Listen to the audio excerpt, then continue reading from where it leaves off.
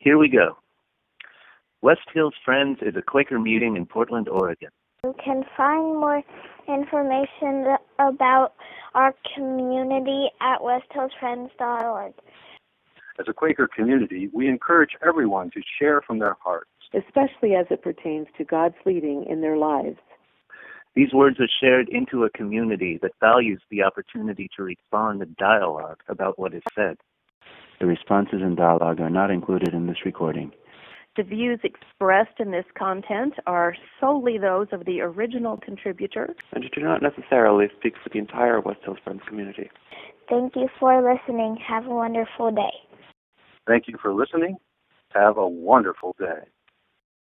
The scripture reading today is from the Gospel of Matthew, chapter 18, verses 12 and 13. If a man owns 100 sheep, and one of them wanders away, will he not leave the 99 on the hills and go look for the one that wandered off? And if he finds it, truly I tell you, he is happier about that one sheep than about the 99 that did not wander off. Last spring, Mike drew on this text in one of his messages, though he did not pursue the line of interpretation that we hear most commonly. He noted that we tend to envision ourselves in this story as inhabiting the role of the lost sheep. But the reality is quite different. I went back and listened to Mike's message on the SoundCloud, and here's one of the things he said. If we listen to this parable as a community, we are going to be part of the flock that is left behind 99% of the time. If we are counted among the 99, then it is our job to take care of each other.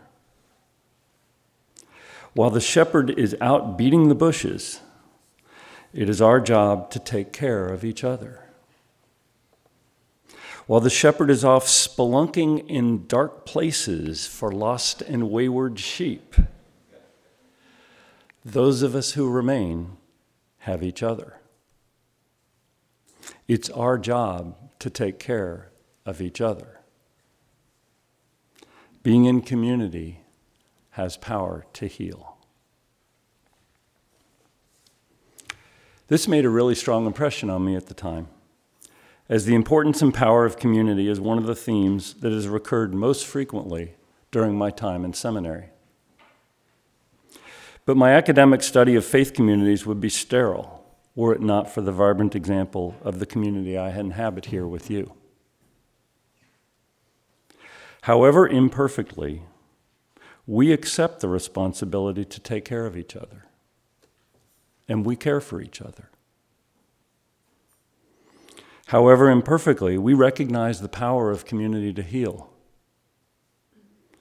and we heal each other. Our released ministers are wonderful shepherds.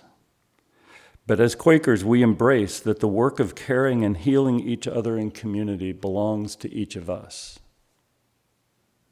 It's our job. Mike's message took on new meaning for me last fall, when the elders asked if I would clerk our efforts to give Mike a sabbatical from West Hills in the summer of 2018.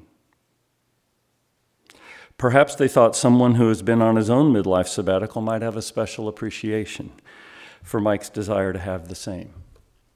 And I certainly do.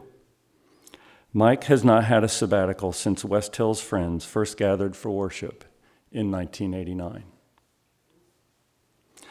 That's 27 years and counting, I wrote yesterday. Mike pointed out this morning, it's 28 years exactly today. So happy birthday to West Hills. And Mike prepped for that for a year, so it's 29 years for Mike. It's time, friends. It's more than time. Mike's situation is real different from mine, though.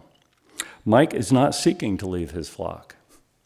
He is and wants to remain our senior shepherd, and we want that too.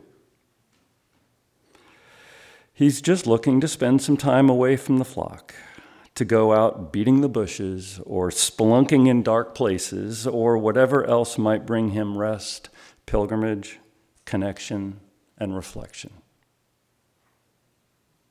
Moreover, Mike is not just our senior shepherd, but also an integral part of our community. So when we accept the responsibility to take care of each other, Mike is very much included in each other. So friends, we, the 99, have some work to do. And each of you has a role to play. There are more, both practical and spiritual dimensions to this. Several years ago, when I was an elder, we developed a pastoral covenant between Mike and West Hills that describes in some detail the commitments we make to each other. In some ways, it's the pastoral equivalent of a job description. But in reality, it falls far short of that. The fact is, Mike does an astounding number of things around here, some of which are evident, but a great many are not. Just think of the number of times you have asked yourself, I wonder who, or I wonder how, and then said, I have no idea, I'll just go ask Mike. Well, in order for Mike to feel fully released to go off beating the bushes, we, the 99, need to equip ourselves to handle these questions without Mike. Mike has begun his part by building a thoughtful and ever-growing list of things he does. But we will need to organize ourselves to cover all these and to make sure we all know where to go with our questions. As we all know, though, the most important work Mike does isn't replacing the toner cartridge in the copier, however essential that might be. Mike offers us spiritual insight and wisdom, whether through his messages or over endless cups of coffee. Mike models leadership and invites us into leadership in big ways and small. Mike thinks about our church strategically and as a system, how we function as a community among ourselves, within the broader Quaker world, and within our local and global communities. Mike listens sensitively in all of these places. He makes connections most of us never see, and he engages proactively to highlight opportunities or diffuse misunderstandings.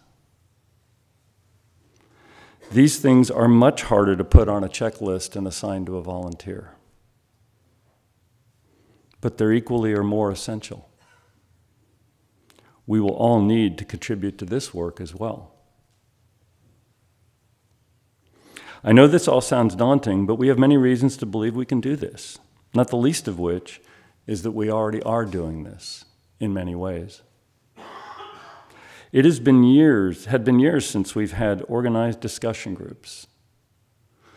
But Alice and others stepped up to this need, and behold, we just launched 6 new groups. When we first began forming spiritual care committees, it was hard to imagine one without Mike as convener. Yet now we have many committees doing important work of discernment and healing, and Mike is not present.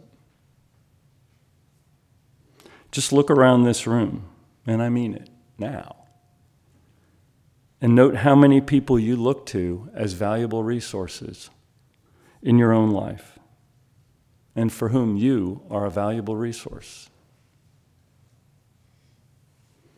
These and many other examples like it convince me that we can do this, and that we will all grow as individuals and as a community by doing so.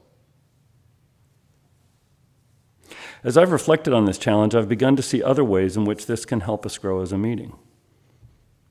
For one thing, it can bring us closer to our Quaker roots.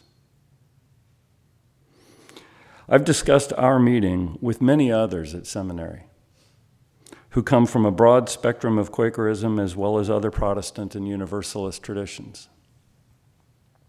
In doing so, I've only grown stronger in my belief in the idea of a community where all are ministers, but where we choose to release, pay if you will, some ministers to serve specific needs. As Mike and I discussed this, we noted that West Hills was planted 28 years ago in a more classical Protestant model common among Northwest Yearly Meeting, where Mike and Erica did just about everything that wasn't assigned to somebody else. As we've grown and as the spiritual gifts of others in this community have grown, we've begun to function more in keeping with the traditional Quaker vision of ministry for all, and where Mike and Mark can truly function as released ministers and not hireling pastors, as George Fox once called them. I think we're better off for this, and I would love to see this trend continue.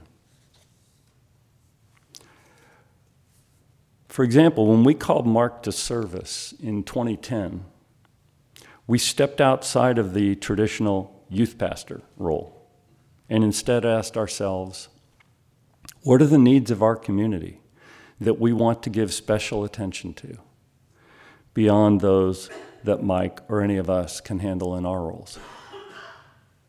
Because we asked this open question, and we were blessed to attract someone as gifted as Mark, we now have a full-time released pastor with a concern for children, youth, and young adults. So much more than a youth pastor. I envision a life-giving opportunity to do something similar in our relationship with Mike. In our discussions, I share with Mike my theory of leadership development through parental leave. In my career, I've been blessed to supervise numerous highly capable managers who decided to start families and step away from work for a few months when their children were born. Like Mike, these people had complex responsibilities that needed to be thoughtfully reassigned in advance of their time away. The opportunity for growth comes when one realizes that there's no reason to mindlessly return to the status quo once the leave is over. Oftentimes, a specific responsibility has not only been well handled during the absence, but is life-giving to another member of the community who assumed it. Why not leave it there? Especially if it's not especially life-giving to the one who went on leave. And with the capacity freed up through such reassignments, what new opportunities might the one on leave pursue upon return? Ones that could be life-giving to both the individual and the community. Mike is excited to contemplate the possibilities that this framework presents, and so am I. So here is the first of many places where you can contribute to the work of community building. As part of Mike's sabbatical process, several of us are working with Mike to apply to the Lilly Foundation for a grant for clergy renewal. We learned about this program last year, very shortly before the application deadline, and despite heroic efforts to pull together and submit a proposal, we were not awarded a grant. Though we were encouraged to reapply. One part of the proposal we would like to strengthen, where we simply did not have the time to do as much work as we would have liked, is in the area of congregational input. Questions like, what do we see as the compelling rationale for the sabbatical? In what tangible ways will we support Mike's sabbatical beyond simply giving him time off?